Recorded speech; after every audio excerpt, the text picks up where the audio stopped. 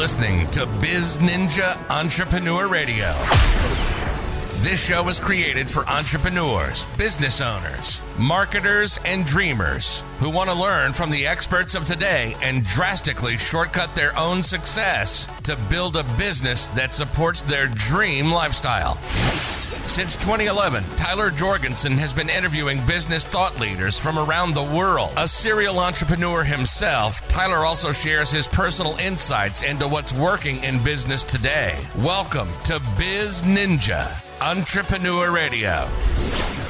Welcome out to Biz Ninja Entrepreneur Radio. I am your host, Tyler Jorgensen, and today we have the one and only Aryeh Scheinbein, who is the host of Inside the Lion's Den podcast. He is the main advisor at Solution Advisory. He is half of the Future Fund and a billion other things. I think every single time I talk to Aryeh, I find more things that he's involved in. Welcome out to the show, Aryeh. Thank you so much for having me, Tyler. Most people that come on the show have a very traditional entrepreneurial journey. Like, oh, I was a kid and I started doing this, and 18, I started my first company. But you've taken a little bit of a different route. You have a 9-to-5 job, but you do a lot of things on the side. When was the first moment in your life where you realized you were an entrepreneur? Yeah, so it's funny. Now that I've actually talked this through a bit, I have a way better, dialed in answer of when it was, because I would say, oh, I don't know. It was sometime after I had my first, job. But if I go back, if I look, when I was a kid, everybody sold candies out of their locker and whatever it was. In addition to that, I was into sports, but I was really into sports cards. And so, going to date myself a little bit here, but there was no internet to get the pricing instantaneously, right? So the price guide would come out once a month.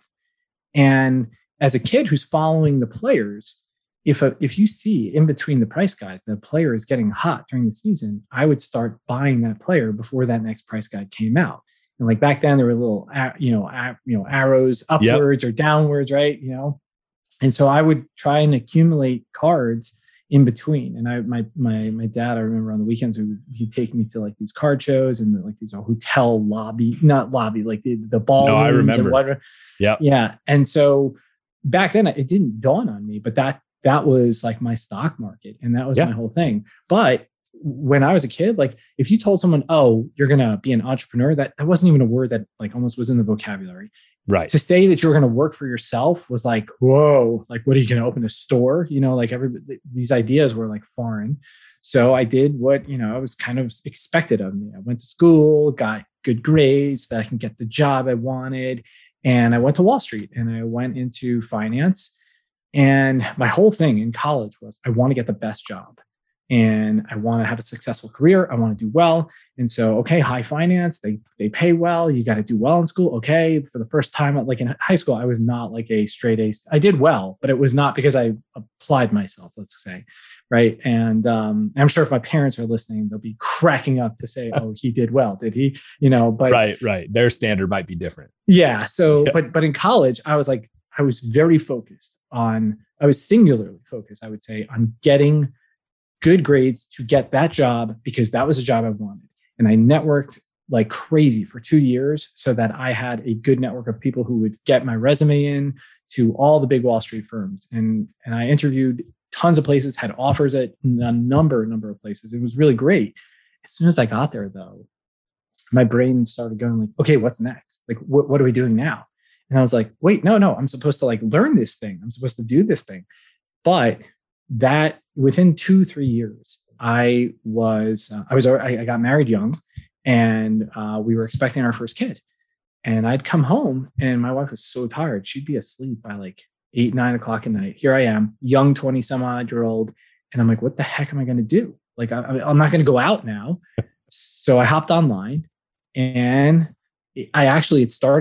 one day in the office, I just went out for lunch and I took a walk around the block. I stumbled upon this baseball card, collectible comic book store.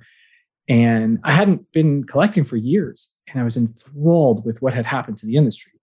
He tells me a pack of cards is $5. I almost pass out. Like when I was a kid, it was like 50 cents, And I'm like, what the heck is in there? And he's like, wow, and he takes out, he shows me the expensive case, and he shows me like, there's patches of their jerseys and there's bats and their sign. And I'm like, like as a collector, as a kid who's like at heart still liking the sport, I'm like, oh my goodness. So I went back to the office that afternoon, and like I went on eBay, and he told me a box of cards is $120, but here on eBay it was like 60. I'm like, huh. And that night I went on to Yahoo auctions, and it was like 85, 95, 100. I'm like, huh, okay. And so immediately I just started buying at one price and selling it at the next. And then I'm like, well, this is inefficient. The boxes are showing up in my house, in my office. So I'm like, I would tell the person I would buy it from, hold on to it for a couple of days. And they're like, okay. And I'd go and I'd sell it somewhere else, and then I'd have them just ship it to the person. and so it was like drop shipping before drop shipping, Yeah. And I'm like, well, this is so inefficient too. There's got to be like, I can't really scale this. I'm like buying ones and twos. And so then I learned how to buy the cases wholesale, and how I could buy like prior product. And then I started to understand that the small business owners had like terrible cash flow problems because the industry had so many products coming out. So they were just like pre-selling them. So I would buy before the product would come out, because basically there's like, let's say each brand had like 5 to 15 different lines, high end, low end, and the stores all wanted the high end stuff. But the only way the manufacturer would sell them the high end stuff was as if they bought everything. But they couldn't afford that. So they would basically flip it on a pre-sale almost at a loss just to get that. And so I would be buying things for less than wholesale, and I would buy a case of boxes, and then I would just sell the boxes. And so ultimately I'm running this high finance job, and I'm also doing this. So that was the point where I'm like, oh, I guess this is the thing, right? It wasn't called the side hustle then. And like that really though made me realize, okay, I'm very entrepreneurial, and I probably was a little bit ahead of my age in the sense of like, I couldn't go out and do it, or I was probably too scared at that point. And then, I had this good job and I was good at my career. So why ditch that for the thing I was already doing on the side anyway? And so that was kind of how like all the paths started. I love that you were doing sport card arbitrage and flipping it before that all was even developed. I got started, during high school and then college, selling previous years snowboards, right? So similar thing. It was a high markup stage of the industry, of the business before it was really developed. The internet wasn't developed yet, so I'd buy last year's inventory and sell it the next year. Yeah. And it's so fascinating. People who have kind of been doing that arbitrage since the days of Yahoo auctions and early days of eBay, pre-PayPal, right? Like early stage, to now see the ecosystem that people can play in, it's almost unfair. It's like, but you guys didn't have to do what we had to do. Yeah, it's so funny that you say that, because so Amazon was the third platform. Amazon I got into after Yahoo auctions and eBay, right? And in the beginning, you can only sell books and DVDs. So I would buy like these Disney DVDs because they would come out of the vault. You can only buy the Princess DVD for 90 days and then it was gone. And so I would load up and all this stuff. But when Amazon offered FBA in like 2011, I'm like, oh, I don't have to do with any of this garbage anymore. Like that was like such a game changer. So to your point of like, yeah, all the hard work, I mean, there's still hard work, but all of the really nitty gritty, like, if you wanted to get someone's email address, like you had to build a site and like, kind of like code. I learned HTML. I didn't even know what I was doing, but I was just like, okay, fine. This goes here.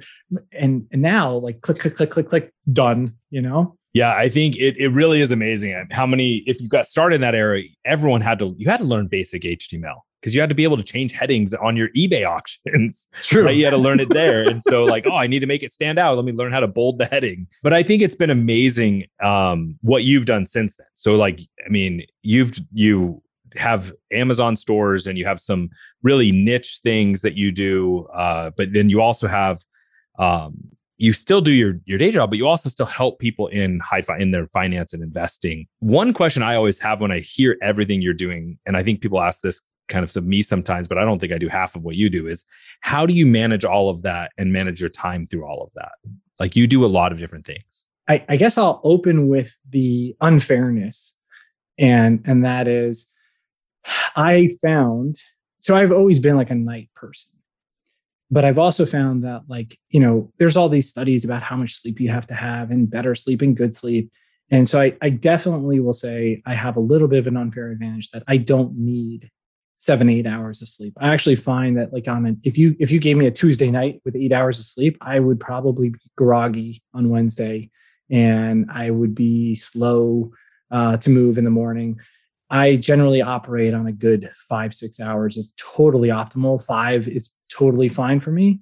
I can probably run a few nights in a row at 4, but I'm sure there's probably medical professionals listening, chuckling how stupid this guy is. But I kind of know my body cadence, and so I definitely have a little bit more time than some people. That being said, though, I do use my nights to do a lot of these things. I've also been able to, so my day job, right? Like when I'm dealing with learning businesses and valuing businesses and people are looking to buy or sell something, you start to learn a lot of the levers of what really makes it work efficiently. So when I started in Amazon, nobody had like standard operating procedures. It was kind of like fly by the seat of your pants. And some of it's like fun that way. I get it. And then some of it's like, well, if I don't have the time, I'm going to have to trade something somewhere. So that was one thing I did. I kind of put processes in place, which I'm not like a purely operational person. Like I don't like some of that, but I knew that if I didn't do it, that it was going to fall apart. And then the next thing I did is I found people who liked a lot of things I didn't like doing. And that's where the complementary kind of team building is. And then I don't remember where I learned this, but I kind of fell into the idea of I'd rather own a large part or a small part of something that's doing well than own 100% of something that's floundering or going to zero or something of that nature. So when thinking about like, hey, bringing on a partner or giving away some equity or paying somebody more money and reducing the profits, I looked at it as like, okay, well, if I don't do this, what's going to happen? Is this going to fall apart? Is this going to be worthwhile for me? Is this a good use of my time? So that's how I think about things. And so if I'm in a project and I'm like, okay, I think this is really good, I want to test it, but I'm not going to have the time for this. I will kind of more or less almost like give something away. And a perfect example is my brother-in-law and he was helping, he was trying to get out, he was a teacher. He was trying to get out of it. He wanted to do something in business and he didn't have like a good background. So I said, listen, there's a lot of administrative things with Amazon. I really don't like doing them. Here's my process and procedure. I made some videos and I said, here, tell me if this, and he loves structure. And so this is like super structured. And I'm like, okay, I can get you customers for this. Do this for me, now do this for them. And I took probably too little of the business, but it was fine because for me, it's like, I'm getting something done that I need to do anyway, which I hated doing. I'm getting money for his work, right? He now has a livelihood. We ultimately merged this into a way bigger company and I'm an advisor for that company and he has a job that he likes and he has profit share with them. So it was a win-win all around, but a lot of people would have been like, oh, that doesn't fit. Like I'm giving away too much or whatever it is, but it was a business I really want to do for myself. I know it would work, but I just didn't want to do it. And so that's how I kind of think about certain things. It is interesting how many bad decisions happen or people hold on to a part of a business for the exact opposite. They want to have 100% of it where you can still maintain control or even just recognizing, hey, for this to actually do its job, I need to be farther out of it. Right. And I think that's really important. I'm working on one of those right now on one of our side businesses that I don't want to be a side business. I want it to have legs and actually take off. And I'm like, if it's going to take off, I have to have people with energy there because otherwise, and so that means they need to have some interest and it needs to make sense, or it would just sit as a side project and it deserves full energy. It just can't be my full energy. Right. Yeah. So it's like, you have to like put the ego aside and realize like the actual selfish thing, the best interest thing might be giving up a little bit and putting that aside. But I wish that I only needed to sleep 4 or 5 hours. There was a stage I felt like I was through my 20s. That was pretty realistic. The family would go to sleep. I'd stay up late and that's when I would build and do things. And now, man, I don't have that same bio clock running anymore, but that's okay. Now I just need better processes. Tell us a little about your Lion's Den podcast. Like what made you decide to start a podcast? What's the main topic of it? And maybe like a favorite guest you've had on. Yeah. So I think I really started it Well, I think if I'm being honest, I first started because I was thinking like, hey, I think I want to get into business consulting. And what better way to do that to both showcase my knowledge and get to meet people and hear about business? Because I just love talking about business.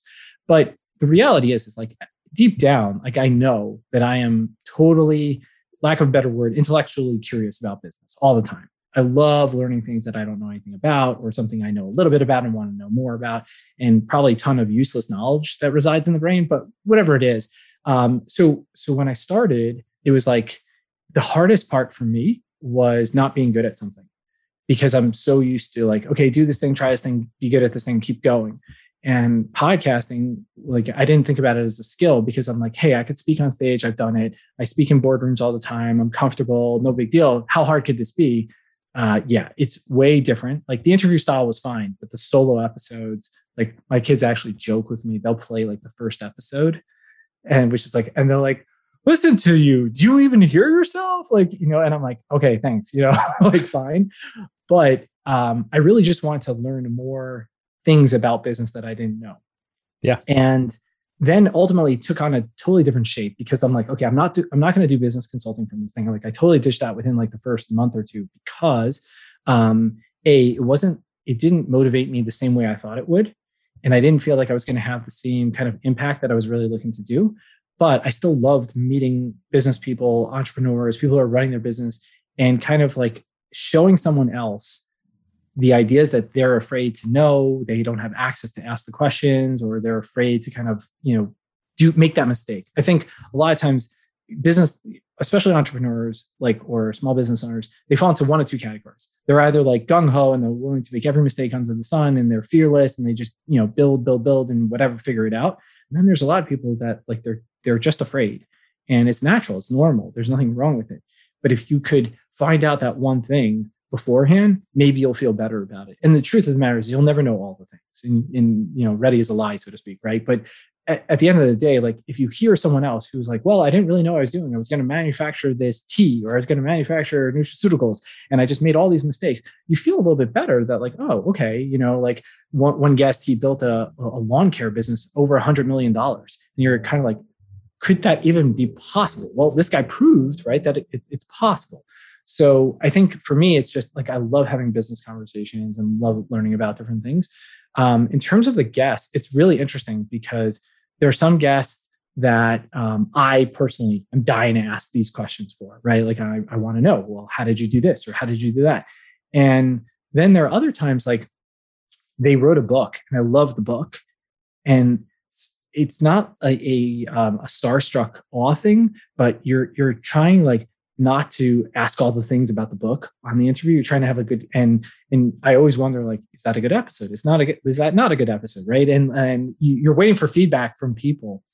And so with podcasts, like one of the harder things is that you don't have a great mechanism to know, how many downloads you have, how many listens you have. Outside of that, there's very little transparency into what is going on. And, it sometimes it's like this little bit of a black hole. So my guests, I would say there was a guest who was probably, 5 or 6 episodes ago. I don't even remember anymore, but Hillel Fold, he's a tech growth, marketing advisor specifically in Israel, but he deals with a lot of American companies and high growth companies. The number of downloads on that episode is like double any other one.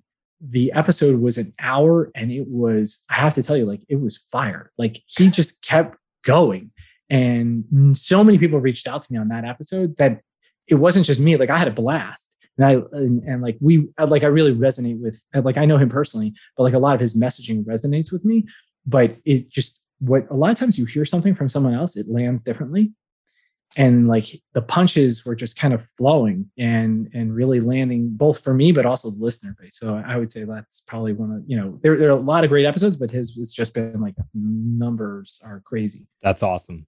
It's hard to even summarize the things that you and I have talked about that you do. And I know I probably don't know all of them, but with everything that you're involved in and everything that you see happening in the entrepreneurial space, not only through, what you have worked on, but maybe some of your clients are working in, where are you seeing some of the biggest opportunities here this year and into the next coming year in terms of like if someone's looking to get involved in business, and I think there's two ways to look at that. Like there's the big thing, like where's the blue ocean?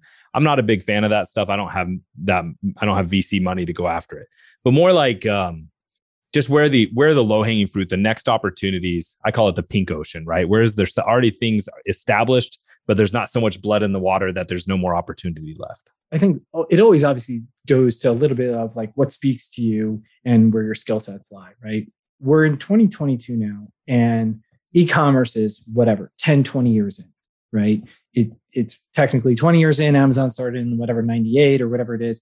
But I will say, like, it's still early days, even though like COVID and all that stuff accelerated things probably like 10 years. And I think Shopify said that at the end of 2020 on their earnings call. They were like, yeah, what we saw in the last 12 months was what we kind of expected over the next 10 years. But I think there's so much that is still ahead for e-commerce. Like people who are like, oh, I'm late to the game, or, oh, it's too late. No, it's not. And I think direct to consumer as an industry is evolving at a rapid pace. Whereas if you thought 10 years ago you could compete with, Procter & Gamble, people would tell you you've lost your mind. But if you go into, if you shop online, or even if you go into some of these niche stores or even Target, you're seeing brands that you didn't hear of, and they're not owned by Procter & Gamble, or at least not yet, right? Right. And so like there's definitely opportunity there. It's much more, the consumer is very focused on, does the brand speak to me, right? Like Tide, Procter & Gamble owns Tide, right? And so Tide or Crest or whatever it is, they spend hundreds of millions of dollars on advertising. They're in your face, they're in your magazines, they're in wherever they are, they're in your TVs. But from a medium, the average consumer though, if you can hit the right avatar, right? Like if you're speaking to someone specifically today, it's not something you could have done 10 years ago. And now you can build an audience. You can have people who are like, hey, this is my thing. I am a paleo eating CrossFitter who doesn't really, who fights the environment. And you can make products that really just talk to them, right? And yeah, you can make broad products too. But if you want to stay like pink ocean, right? Right. Is there nobody else fighting in those waters? Yeah, there are. But it doesn't mean you can't jump in, and it doesn't mean you won't survive. And, just seeing some of the things out there that are so interesting with direct to consumer marketing, that's something that really interests me. I mean, I think that then leads to what's the thing behind it, right? Logistics is a disaster of a nightmare. And if you're into that stuff, like there's tons of solutions that are necessary, both technologically and US based, where people are like, hey, I can't think about things abroad anymore. I have to be able to get domestic.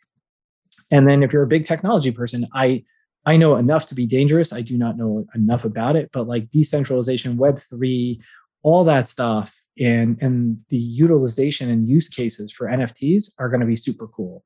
So there's always something around the corner. I think that like, if you're like, hey, I want to learn something new, there are plenty of things that like, depending on what speaks to you. And then what I guess I think is neat with what's coming with Web3 and decentralization is, in the end, we're still going to be seeing consumer habits, and still so like a lot of people want to go and create something crazy. I'm like, you have to realize all the things that exist now need to exist there, right? And so the irony is, like, one of the things that you meant, all three of what you just mentioned, is something I think is really important. How are projects going to exist in metaverse and places like that, but still have real time or real life, right, fulfillment? And those are going to be huge things, because people are going to still want things shipped to their house, and they're still going to want things to show up. And, I only half jokingly say, like, if Uber Eats and Postmates and these kind of guys, if they don't get in there fast, then there's a huge opportunity for somebody else to, because you're not going to want to leave your app to go back to your phone to order something, right? You're going to want to do it right then. So there's a lot of, there's a huge there, or a lot of opportunity there. But I think what you said earlier on about like finding what you lean into, like what are you already good at? I think that is really smart if people are looking at what's next for them in whether, a business. Where do you already have skills? What are you already interested in? Because it's going to be a lot easier I'm a big fan of leaning into strengths. It's interesting, because I think a lot of times we avoid it, or we don't recognize, because like, whatever you want to call it, the professor syndrome, like, hey, I know this, so everybody knows this. And you just don't realize that not everybody knows it. And I think that was one of the things for me that people were just coming to me for like financial advice and investing and all these things. And I'm like, oh yeah, don't do that or do this or whatever it was. Because I'm like, yeah, like that to me was almost like common knowledge. And the more I noticed like that, no, people continue to come, it must be that there's like a lack of it. And, even now, like this year, besides like creating, Future Fund with Julie, I just like this past year, I started teaching at my son's high school because I felt like the seniors, like, I don't know, my parents taught me certain things and like I teach my kids, but there's probably half the class, if not more, who don't have a concept. And it's so interesting. Like there are kids in the class, like there's one kid in the senior class that I teach. He's what he runs a hustle in the sense that like he goes to the bagel store in the morning and he brings a tub of cream cheese to school with him. So he he's offering bagels and cream cheese and whatever else he's selling for breakfast. I don't know, muffins from Costco. Sure. You pay $1, you sell 3 for 3, whatever it is, right? He's in this class and we're talking about like investing in stocks and real estate and all the things. And I'm trying to frame it. And I'm expecting him to be like the most like dialed in and knowledgeable. And he's like, I don't understand. What is a mutual fund? And I'm like, okay, let's back this train up, because I'm expecting like, if this kid knows how to make money, he knows what to do with it. And it's not true. And that's what I find with entrepreneurs, right? Some of them are amazing at making money, which is great. They don't know what to do once they have it. And that's where like the disconnect is like, oh, okay, let me educate, let me help you, because, and financial services is like, I just had this conversation with an HR person yesterday, and she is the head of HR of a, investment firm, right? So it's a financial services firm. And we were talking about her, I call it the non-investment professionals at the investment firm. Like I said, like half of it. She's like, how about 2/3 of it? I'm like, okay, fine. 2/3 of your employees. She says, they come to me and they're afraid to ask questions because they feel like they work in this industry. How stupid is it if they ask a basic question? And I'm like, oh, okay. So you clearly need something to service these people, because even the people who work in the industry don't even know. And, so it's just common. Yeah, it is interesting how that happens in everything, where the older we get, we don't want to admit we don't know things anymore, right? But that's when we need to be asking the harder questions, because that's when we really are, it's time to start applying. It's time to start doing it. And I think it happens in every industry and in every field of expertise, or in everything where we start to, I get you called it the professor syndrome or whatever it is, but it's really like, I really wish that we could change that culture, because it's okay to not know things. And we do have Google, but it's also okay to like, the same thing. You may have to teach the same thing a million times because it's now so simple to you, but to a lot of us, it's still brand new. Or maybe we're finally at that point of life, we're ready to learn it, right? Now, I'm a big believer. We were talking offline before we started recording about travel. I'm a big believer in lifestyle design. Like, you do all these amazing things in business. To me, it means nothing if you're not also collecting experiences and living a full life. What is one item on Aryeh's personal bucket list you're going to accomplish in the next 12 months? Ooh, 12 months. Put me on the clock. So I think I think what I've recognized is, now that I have, my, let's call it my programs, or at least things where I can work with people and impact them in different ways. I think there's going to be a fork that I have to come to really soon. Not about, do I keep my 9 to 5, that fork, but more of, do I want to be offering more of A or B? And so the A or the B is, a lot of business owners, there's this intersection where finance and marketing meet, and there's a black hole. And people are like, oh, I'll hire a CFO, or I'll get a fractional CFO. And a lot of times it's actually more almost like data analytics that you need to be studying. And a lot of small business owners don't actually understand that that's an important thing. So do I kind of like lean into that, which I like and I'm good at, but I think I'm leaning already that I'm seeing that the fork in the road is that if I can get the education about personal wealth and kind of like how to think about your personal finances and investing for the future a little bit more. And so I think it may even lean towards heading towards corporate education of, it's great to help the entrepreneurs, but if I can even then kind of expand that towards corporations, there's the financial services in general is like this incentivized, siloed thing where everybody is like being sold the solution that this person offers versus, I can get actual advice where there's no incentive, or I'm truly trying to help you and I'm not being paid in some way, shape, or form to tell you to go left or right. Like I'm indifferent, go left or right, which is kind of how I feel like it should be, right? Like it should be truly advisory. But if you say to someone, I'm a financial advisor, they assume you work at Merrill Lynch and they're trying to, you're going to try and get asked for their assets and manage their money. So I think that's the fork I'm coming up upon. Is it helping that business owner with their finances, or is it helping people in general? And I think what we talked about a little bit earlier is lighting you up. What excites me? Yeah. Do I have knowledge in both? Yes. So now which way do I lean? I think it may be more towards the, helping people's finances. And even if it means, just marketing a little bit more towards the corporate side, because you just have many more people who are just sitting there as employees. Yeah. There's a lot of opportunity, and it's going to be fun to see how you continue to grow. Cause again, you're already spinning a million plates, but you're good about setting those SOPs in place. If people want to learn more about you, Aryeh, they can find you on Instagram at Aryeh the Businessman, or at your website, Solution Advisory. And from there, find all your other places. Thank you so much for joining us on the show. And to all my Biz Ninjas, wherever you're listening, it's your turn to go out and do something. Thank you for tuning in to Biz Ninja Entrepreneur Radio. What you didn't hear was one more very important question that Tyler asks each guest. If you want to be a fly on the wall when the real secrets are shared, go to bizninja.com/VIP and get your access today. Remember to subscribe so that you don't miss any future episodes. And our one last favor, if this episode was meaningful to you, please share this podcast with a fellow entrepreneur so they can grow along with us.